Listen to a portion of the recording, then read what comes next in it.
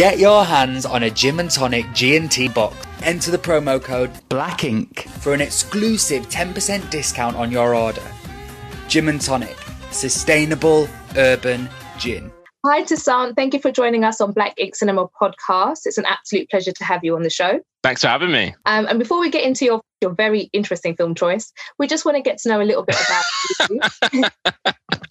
feel like already that shade being thrown on the very interesting. No, it was such an interesting film choice from you two, son. God, we don't get many interesting ones like. And that's how most people describe my comedy as well. Yes, it was very interesting. I'm not sure if it was funny, but it was interesting. This is legit the first time I've meant interesting within its real context of interesting. Like I had never come across this movie before. I literally was like, I thought I was well versed in the world of film. How did I miss this one? So that's why I say it's interesting. Okay. All right. Thank you for clearing that up. You will know when I'm throwing shade. You will know. Tell us of your journey into comedy. Sure. So I started a few years ago, so probably around about kind of 2016, and kind of dipped in and swiftly dipped out again. It was great, but it was also like incredibly scary as well. And I kind of remember feeling like, God, this is like amazing, but also like just terrifying as well. And I didn't feel like at the time when I had first kind of started, I was like, I could have this in my life. Kind of, it just felt like quite a thing to be doing and stuff like that. So I think once you do it and you kind of get that bug that you do want to do it again, like kind of there's just nothing else like it when in terms of kind of being on stage and that kind of adrenaline and the kind of excitement that comes out of being able to express yourself in such a kind of creative way. And when things kind of land that kind of come from your own head and you're thinking like, no one's going to get this. This is so weird. But, you are able to, connect with some people that you don't know, just strangers, and make them laugh. It's a really lovely feeling and stuff like that. So I think kind of 2018 where I was like, okay, I'm doing this pretty much all the time. It's like the only thing I'm doing. So maybe actually, kind of being honest with myself, that is something that I do kind of really want to do. And being a bit more, I guess, serious about it in some respects and stuff like that. And then so it's kind of I'd entered like, when you start out, there are kind of like new kind of comedy competitions and all those kind of things, like national competitions and stuff like that, which kind of gives you kind of good experience and just gigs and stuff. And I got to the finals of quite a few of those, like 2018 to 2019, 2020. I mean, I don't know where to start with 2020.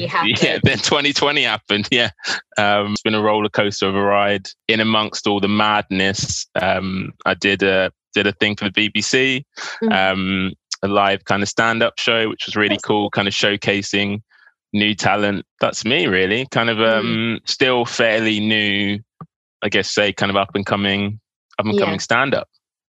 I often say it, like I find comedians one of the bravest people, because to stand up there and to make people laugh is like the hardest thing ever. Like I would probably just cry. I'll like crack the first joke and no one will laugh, and then it will be okay, that's it, I tried. and it will be done. So I commend you totally. Is there anything? Oh, you're welcome. Having a little snoop on your Instagram, I do love your Jaheim Wicks videos. Okay. Yeah. Clearly see the inspiration. I mean, that's my type of yoga. I was like, yes, this I'm down for. All right. Like light work, lying down. Do you have a cat? No, I don't have a cat. So you're just lonely. Just lonely. For the listeners, the video is entitled "Yoga for Cat Owners or Lonely People." I'm not just insulting Rachel's lifestyle. So on top of that, I'm that sad I don't even have a cat. You might want maybe get a cat. Do you know what I mean? I'm probably more of like a dog person than a cat. Okay. But then again, I've always wanted to get a tortoise, should I say? So I'm neither. of those. That's a curveball. What makes you want to get a turtle? I just have always found them fugly, like, cute, but not so cute. They're low maintenance, bit of grass, bit of hosing down, sweet. Okay, yeah. I'm starting to see why you're alone here. So where can people catch you on your socials? Sure. So I'm active on Twitter. My handle is Tweesont Douglas, because make yourself hard to search. So difficult. Mm-hmm. And then, as you mentioned, on Instagram, I'm new to the gram, fairly new. I'm just waiting to see if it would catch on. But I joined belatedly in lockdown, and I'm Tucson_gram. Black Ink Cinema is all about celebrating all things Black cinema. And like I mentioned earlier, you chose a film that I'd legit never heard of in my whole life. And it's a very interesting choice, Brother from Another Planet, starring Joe Morton. Yeah. Tell me why.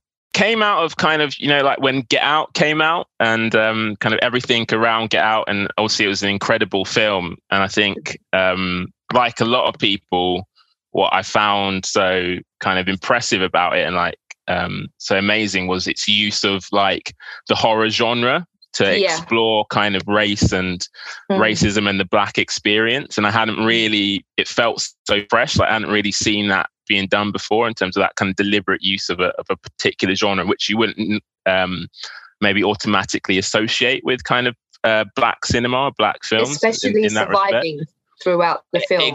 100 exactly, not dying in the first kind of 5 minutes. Exactly. Mm-hmm. Well, I mean, one unfortunate brother does die in the first 5 minutes out, but they kept the theme going there. Yeah, we had to sacrifice one for the good of us all. One for the team.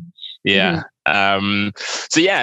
So I was kind of like, I kind of came out of the cinema having watched Get Out and going like, this was amazing. I wonder if there were just any other films that were kind of quite like that in terms of using particular genres that you wouldn't maybe think of to explore things around kind of, issues around kind of race and racism and the Black experience and all that kind of stuff. So it was just Googling, and this film came up, and I thought, give it a spin. Joe Morton, I associate him with being Papa Pope. I don't know if you ever watched Scandal, and he played Kerry Washington's dad, and he played this like real villainous character ahead of this like covert Black Ops type group that does crazy things. I mean, it seems far-fetched then, but watching what's going on now, not so far-fetched. In reality. And also Miles Dyson in Terminator 2, who's the guy who created Skynet. I knew where I'd seen him because he seemed really familiar, but I couldn't place his face. And it's Terminator 2. He the scientist dude. It's a great shout. Were you impressed with his performance? Like, obviously playing a mute alien. 100%. I mean, I think to be honest, I think he's like the standout performance of the film. And he's got so much work to do because he's the main person in the film, the main character, the protagonist. He's in it all, pretty much all the way throughout. And as you say, kind of the plot is a very simple one, like almost deceptively so, in that it on the surface is just about a mute alien that lands on Earth, which feels quite slight as kind of as a premise and stuff like that. And so for him, pretty much all of his, the whole of it, the job he has to do without talking. So you're placing so much on kind of your physicality and kind of non-verbal, that's coming out of your performance and stuff like that. It's in many ways, I feel like the premise is kind of like, I feel like they started with like, what would it be like if Mr. Bean was a blaxploitation film like that? I feel like that was like the starting point. Mr. Bean, you pulled out Mr. Bean. I love Mr. Bean. You know what? Now you're saying that, I get it, because there was some like really ditzy parts. Almost childlike parts in there, and what it reminded me of was Shape of Water, because she was a mute in that, and so it relied on just her performance and everything else around her. So in that sense, I think he did an amazing job, which is so difficult, like, you know, playing that role and able to carry the weight of the film on your back. 100%. I think he brings a lot to it in terms of like this performance and stuff like that. He's got kind of wonderful, like a comedic element to it. So there's kind of these like very wonderfully odd kind of comic flourishes, which he kind of brings to the characters. I remember this bit where he's like walking down the street, kind of, you know, in New York or, you know, Harlem, and he's, in one hand he's holding an apple, and in the other hand he's holding like a lettuce. And you're like, okay, so far so normal-ish. Like, you know, you could see a hipster doing that, maybe, like they were saving on plastic or whatever. And then he like holds the apple up and takes a bite, and like, okay, and then does exactly the same thing with the lettuce, and you're like, that is just hilarious. Like, that's just brilliantly odd, because, you know, you're like applying the logic to those two different items, and like that's not what you do, and that's just comedy. That's just comedy. So it's brilliant. Yeah. And you're probably like, why not? Why can't you eat a lettuce like that? Why not? Exactly, yeah. It's that unexpected like application of that logic, making it very believable that he was just this like alien who kind of landed in Harlem and just happens to have the appearance of a black man. Which I think is like, it's that kind of ingenious addition to it of like, you know, what would happen if he was black? Like, you know, if E.T. was black, he wouldn't be landing in a leafy suburbs. He would landing in Harlem. Do you know what I mean? Like Elliot wouldn't invite him in the house. He would like, he wouldn't be allowed in the neighborhood. So he would scream and call he wouldn't be, you know, Elliot wouldn't be hiding him in his bedroom. You know, he'd be calling the police. So well. Yeah, exactly. So I think it's great. You see him kind of like breaking his firsts, and he has a sexual relationship, he takes drugs. I think also through the journey he realizes he's black, because as you said, like, he lands, he's not a black man landing on Earth, he's just is. And then throughout his interactions with different people, he soon realizes that actually I'm a little bit, my demographic kind of fits here, and I'm treated a certain way, or looked at in a certain way. You see that when he sees the cop and he instantly runs away. This is before there's even that much interaction. And it's like, wow, even an alien. Yeah, that was an interesting choice to make, because I think for me that was the one maybe kind of incongruous bit, like notably incongruous bit about kind of the plot and the character and what we're supposed to believe about him. Because for someone who had just kind of landed, because that was like right straight out off the gates, like in the film, I think, where he just landed and he sees the police kind of officer uniform, and then he just like bolts and is like, well, I don't think you would know straight away that officer's like a threat, because then I think it's only kind of after that he then walks by and sees a white police officer kind of stopping and searching a young black man for seemingly no good reason. And it felt like it should be the other way around, really. Exactly. I'm a bit of a stickler for continuity, but I feel like you should have seen that first and then done that. No, I agreed. And that's why I felt it was a little bit flawed in some of its execution.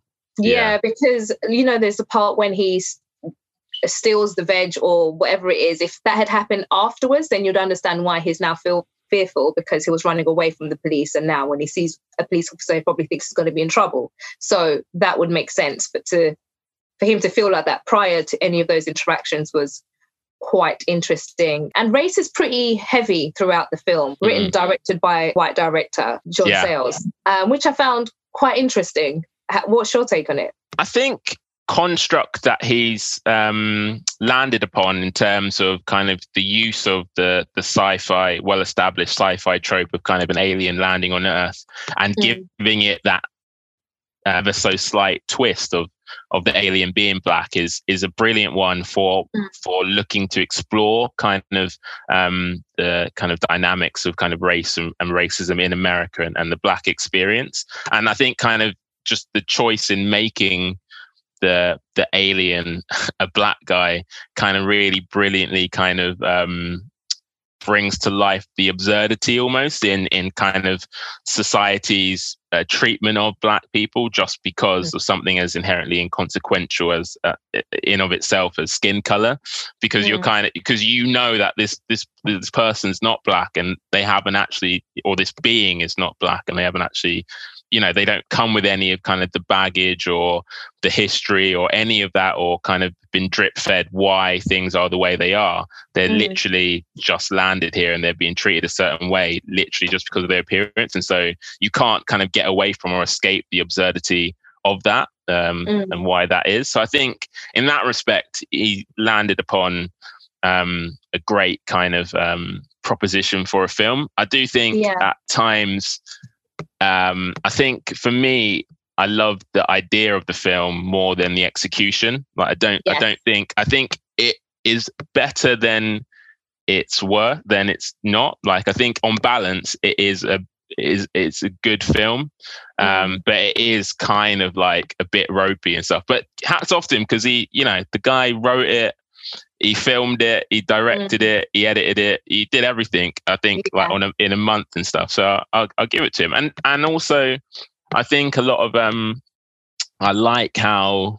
kind of Harlem is like almost the kind of secondary main character in the film, and I think he does a very good job in kind of bringing to life that kind of microcosm of kind of life in Harlem and the different various kind of communities in Harlem and social strata and people and stuff like that. And often the most convincing parts of the film are where he just focuses on some of the kind of conversations between, you know, just the actual kind of normal people in Harlem, like in the bar and stuff like that. And he lets those kind of old black guys talk and stuff. I think that comes off actually quite authentic and realistic. So I think he did a good job there. I think trying to make Harlem everyday, like the everyday Harlem, and because obviously Harlem gets like a really bad, especially at that time, had a bad reputation of being dangerous. And I was reading an article that he was saying even some of his black crew had never been to Harlem prior to filming there. So who had been warned by their own family. Yeah. So I felt like that was quite interesting. So for him to pick that location to tell the immigration story through an alien, you know, it kind of put you in that unique experience of like trying to understand it from, oh my God, if I was just like dumped here, I wouldn't know what to do. I wouldn't know what the rules and regulations are. And you kind of, you see him figuring that out.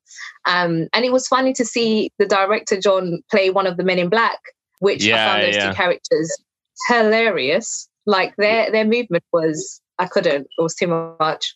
Well, that was, I think one of the my favorite scenes was after the alien like lands on Earth and stuff like that, and for the most part, his initial kind of experience is quite hostile outside, kind of out on the streets and stuff like that. Is his first kind of experiences with like a police officer and all that kind of stuff, and then he stumbles upon this like bar, which is a black owned bar, and actually that's quite symbolic because that, you know, it's a space where the regulars in the bar can just be themselves, you know, are comfortable enough to be to feel exactly. It's a safe space. So it's a black space in that respect, and it's the first space where he's kind of treated a bit more with, I guess, a bit of kind of humanity and kind of warmth and all that kind of stuff in that respect. But then, so it's a black space, but then the two kind of white guys who it turns out that the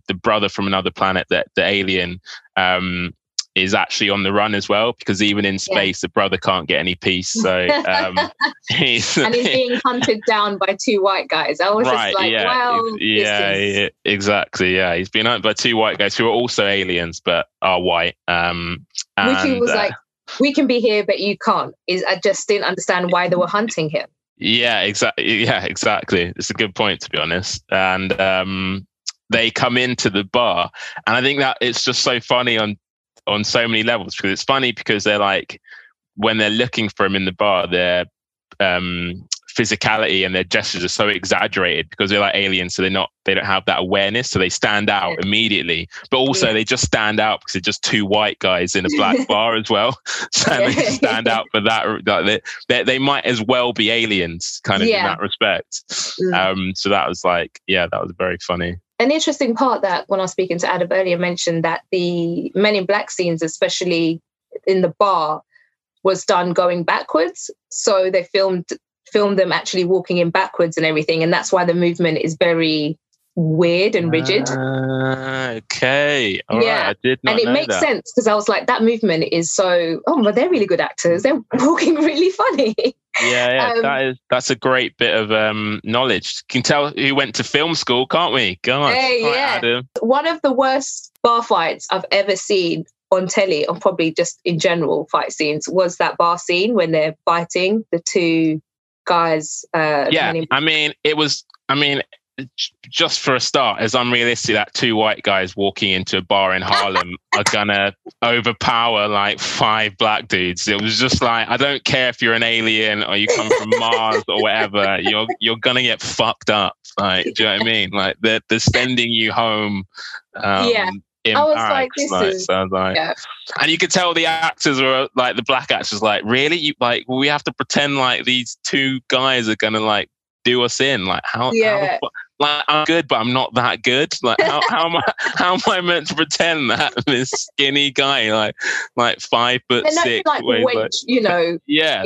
guy. Because one of them was like, the guy who owned the bar looked like he could handle himself. You could tell you could tell when he was going in for it. It was like he was trying to hold back, but he was still like still just take him. So it's quite funny. How did you feel about having a white director write about this experience and obviously use a black lead? Did you think it would have been maybe executed a bit differently if it was written by a black person? Yeah, I mean, undoubtedly, I think, just having films like, now that we have films like Get Out, and obviously kind of Black Panther and those films where it's about the black experience, not only about the black experience, but by black creatives as well, undoubtedly brings a whole kind of wealth and richness to what you're creating and how you're and what choices you make as well in the films. So I think undoubtedly it would be a different film because I'm sure different choices would be made in that respect. And actually, I think it'd be interesting to have a kind of director like Jordan Peele remake it. I'd be really interested to see how he would kind of take that kind of concept and the subject matter, because I think there's a great film within that film. But I think think you can 100%. You can definitely see some of the dialogue is super clunky, and actually at times it's kind of closer to like Sesame Street. Like in terms of trying to like really like hit you over the head with like the important lesson that we're all meant to learn from this. Yes. Is that I remember that there's like one scene. There was like a scene in the middle where the brother was just like sitting on the steps outside of like a brownstone apartment, and like a rookie cop kind of joins him. It's like his first day. He's like a white cop, and he's the cop's just like, well, we're all people are just people, aren't we? And he's like, okay, we get it. Not all white people are bad. Like, God, all right. But what I rated was that it was the almost brother like just a walked disclaimer. off. Yeah. It's like you have to like balance out a bit with like one good white guy in the film. But I like that the brother was just like, I'm just not interested in this at all, and he just walked off. So I think the director was quite true to I think what it would be like is the experience that you would have as someone who is being treated a certain way because of just the color of your skin and stuff like that. In that it feels quite, I think Joe Morton was so great at kind of expressing kind of just a kind of bafflement about how everyone's kind of treating him because of just this kind of, because he looks black in that respect. And I think he doesn't like, he's magical. I don't want to give too much away, but he can kind of like do stuff with he's got like hands that light up and all that kind of stuff. But he's not like the most magical Negro that has existed in film. Like, he's not like going around like saving white people and just there for the purposes of white to service white characters narrative. He is genuinely the protagonist within the film, and it is about his experience. What I found quite funny was the fact that like he's just landed in New York, in Harlem, and he gets laid. Like, what kind of game has this guy got? Like, it was just easy, and he didn't have to say a word on top of that. And he's got weird feet. At no point are we addressing these feet situations. If we're getting in bed, she would have seen those. She wakes up the next day, no conversation of that. And that's when I knew this definitely was written by a man, because a woman would have highlighted all of that. All of that. Does it have the same bits? Like, it's like, let's not just jump to conclusions. He's literally an alien. I mean, that is a very good point. It's a fantastic point, and one which, as a man, I had not fully kind of registered when I was watching the film about. But I mean, it probably is testament to the lack of good men in Harlem in the 80s that she felt like her best prospect was this quite an alien that doesn't speak. An alien that has 3 toes. That just thought, right, fuck it. It's just throwback. I just thought that was very telling for me. But I feel like because he didn't speak, actually he was more attractive to her, because he just like, she didn't have to like listen to any bullshit. 100. Sometimes guys can talk themselves out of it. Yeah. And he comes across as a good listener because he can't do anything else but listen. Yeah, exactly. One of the things I did like about it as well, or made me laugh, should I say, was like, you know, when he walks past in the basketball court and then the guy's like, shoot, and then he like throws the ball and it shoots and it gets it in. It was like, even a black alien is good at basketball. I was like, you couldn't even you just had to bring in that stereotype of like, even a black alien is good at shooting. Yeah, it's true. It made me think, is Barack Obama an alien? After having rewatched it, I was like, God, maybe Barack Obama's an alien. He was so smooth in that clip. I'm not going to lie to you. Yeah, it was too smooth. I was like, That was so smooth. And the way he just did it with so much swag, I was like, this is why. You're just too much. I can't. And I'm also like, it does make sense that probably only an alien who looked black could become president in that country. Like, really, if you think about it, what other black person can become president in that country? Yeah, 100%. I think I might join you with that conspiracy and jump on board with that. I'm putting it out there. I'm going to put a YouTube video on tonight. I'm going to start a new thread. The weird noises that the Men in Black made. Why? Why? I did like weird cat noises that were just... I feel like that, you know, because it can be quite clunky, the film. I think like, it was like, how do we make these very generic kind of looking white guys seem like an alien? And they were like, oh, let's just make them meow like a cat or something. Let's just make them meow. That was a creative choice the director made. I mean, he had a lot to do. He was writing it, he was directing it, he was editing it. Some things probably, you know, you have to give a little bit. One of the scenes that I found quite gross is when he takes his eye out and just plops it in the plant pot and just leaves it there. And no one all day sees there's a whole eye in a plant pot. And then comes back. I was like, that's gross. That was pretty disgusting. I think the fact that, because the last kind of 20 minutes of the film, the wheels do kind of come off the plot quite significantly, because it turns into like a Miami Vice-esque kind of like he goes on like a stakeout, the brother, he turns into like a detective, and then he like busts like he like busts like a drug ring and like tracks down like this seemingly respectable white businessman who actually, it turns out, is like flooding Harlem with like crack and stuff like that. But then he like, in order to try and make this drug dealers see the errors of his ways, he like hands him his eye. It's like, you must see it from the black experience. Surely then you'll change your ways. And is it my understanding that he kills that guy? Was that the assumption? Either he kills him or he shows them a really good time by stuffing all those drugs in his face. Yeah, he just took the big bag and he just big bag of cocaine. I thought he might have overdosed him with all of those drugs to kind of stop him. I don't know, distributing. I think that was the idea. But to be honest, it wasn't clear enough. So it kind of felt like maybe the guy was just like having his cake and eating it. He was like, I've made all this money and now I'm going to take all these drugs. Although the film was pretty one-dimensional, I did like the way it was filmed. It had that real gritty, grainy. I really felt the essence. I've never been to Harlem, but would like to go. But it's great. It's great. You should go.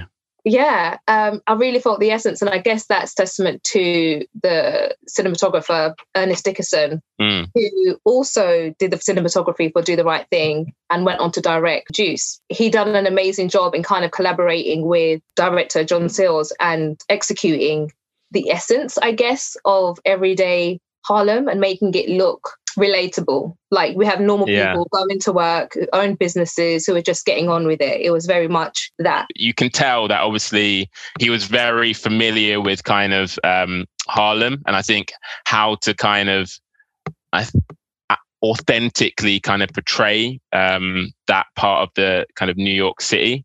It felt quite like, it felt very true to kind of, you know, the kind of microcosm of what was going on in Harlem at that time, kind of in the 80s, and the different types of people. Like they covered a lot of ground, to be honest. You had kind of like the Chinese, you know, shopkeepers at the start, and then obviously you kind of had one of the characters worked in be like kind of the job center here, I guess, in that respect, in terms of helping people to access kind of public services and the struggle that people were having trying to access, and the fact that, you know, it looked like they were kind of underfunded and overworked and all that kind of stuff, and then pivoted to obviously you know, problems with drugs in the community and the young people being affected by that, and then the struggling families and so it covered a lot of ground in terms of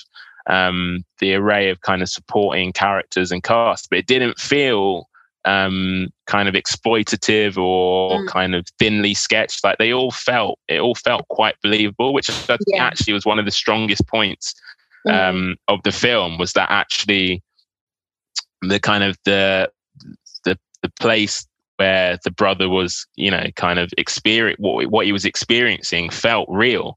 It felt like actually, you know, he had just landed in Harlem and this is what it was like and stuff like that, which I think is credit to the cinematographer and also John Sayles for the choices he made in terms of setting it in Harlem and stuff like that, and showcasing Harlem and using Harlem as kind of the microcosm of kind of the black experience large, in terms of the kind of black urban experience at that time in the 80s, because 84, so very much a time where there was a lot of kind of, you know, there were a lot of challenges being faced by those particular communities in kind of those socioeconomically kind of deprived areas in kind of urban inner city lives, and obviously the drug epidemic was pretty kind of rife at that time, and AIDS and all that kind of stuff. I did like how they addressed the drugs. For a clever alien, like I was questioning it, like why did he end up taking the drugs? And I guess it was kind of to maybe understand why that kid took the drugs in the first place and put himself in that shoes before he can kind of judge and say, well, this is bad or whatever it might be, which I thought was quite insightful for a character. And then he went on this crusade of like stopping whoever is putting these drugs in the community, which I thought was quite honourable. I think he was an intelligent being, but he was coming from a place of kind of almost like no judgments or, you know, no kind of predispositions or assumptions and stuff like that. So he was literally learning and taking it all in as he was experiencing it, you know, time at the time and stuff like that. It almost kind of reminded me a bit of like how some actors choose to like play Doctor Who, where it's like that kind of dialing up, like they're super, you know, Doctor Who's like super intelligent, but also he can be like kind of super like, oh, what's this? And kind of like excited about things and wants to try things and like inquisitive more, I guess, like in that kind of respect. And like those, so like I feel like the brother was quite he was a very inquisitive character, and in a way, as you say, I think he wanted to kind of see for himself what is this thing that he'd had kind of secondary experience of seeing what it was doing to other people. Like why was it affecting so many people? Like why was it an issue? I think in that respect. I mean, I don't feel like, I feel like he probably could have just worked out without like shooting himself up with heroin. Like I'm not quite sure if he needed to like it was like, because he like took all the pills. He's like the kid had like loads of pills. So he like did all the pills, and he like and he didn't even wait like 5 minutes to see if it'd kick in. He's like, okay. Then he straight in with the needle and was like, God, he's really gone for it. Yeah, he did. But he didn't die. Spoilers, so don't worry. He did all of those drugs and he was fine. Yeah, he just had his shoes taken. Yeah, and no one was like, what are those? Like literally, what are those on his feet? The other point, which I thought was quite interesting or a scene, was when he stays with that lady and she's got the biracial child, and there's a lot of conversation, well, one-way conversation that she has, and there's things that she's just like, it feels like a long monologue of stuff that she's just spewing out. But it's also significant. Everything that she's saying, she's talking about the father, and obviously there's this white lady bringing up a black child, and he's left his mother there. She's looking after his mother as well. Like they're all underneath one house. And I just felt like you don't often see that. I don't know. You don't often see that in films, maybe obviously now, but then especially like the representation of a biracial kid, you would usually see them with their black parent for some reason. You'll just never really see the white parent like that. And I just thought that was a really endearing part of the film and kind of made it quite wholesome. Yeah, I mean, lovely of her to look after the guy's mum. I don't quite know why she was doing that. I was like, your son's like fucked off. Like, why are you still here? Like, you know, unless, and the mum wasn't, the grandma wasn't even like doing childcare. So it's like, if you're not even doing childcare and you're insulting my cooking, like you can actually do one. Yeah. But yeah, lovely white lady. Little bit inappropriate in terms of just having those quite adult conversations about the kid's dad in front of the kid who was like 6. The kid didn't seem to mind, to be fair. The kid was just in front of the TV having a great time. But the kid was mildly mute himself. I don't know if that, it just felt like the kid was an extreme introvert, and maybe that's why him and Joe got on. The brother got on, had a weird, nice connection. So did you think the kid was an introvert? Yeah, 100%. Okay, that's so interesting, because that was literally my childhood. So that I guess I must have been an introvert. So if you were to direct someone who hasn't watched Brother from Another Planet to YouTube and watch a clip to entice them, what clip would it be and why? It's a really good question. The bar scene, the bar fight, because that is just, I think there's a lot of comedy in that bar fight. I would probably say the first time he walks into the bar and he has those interactions with the guys and they're trying to suss him out, and there's just this real like barbershop banter between them, which I quite like. Yeah. I think a lot of the humor either comes from the brother's physicality and kind of, you know, his kind of physical comedy, or it comes from mostly comes from the bar guys, the bar regulars. Like they have some cracking one-liners. I think there was one where the 2 white guys kind of were coming in when we're in the bar, and they were like trying to find him. The brother wasn't there. I think one of them goes like, you know, is like interrogating one of the black regulars and stuff. Is like, yeah, like asking him to almost like prove that he was like an American, like where's your ID? And I think the guy was just came back with like, green card, my black ass, like. And I thought that was that's an absolute bar. It's just like, I'm like. There was a lot of good one-liners in that. You can literally look at my black ass to know that I'm an American. I built this country. I don't need an ID my experience is my ID. And I thought that was a fantastic line. Well, Toussaint, thank you so much for joining me on Black Ink Cinema Podcast. You have been a legend, educating me in a film that I was unaware of. And now it's ingrained in my head. Thanks for that. No worries. Thanks for having me.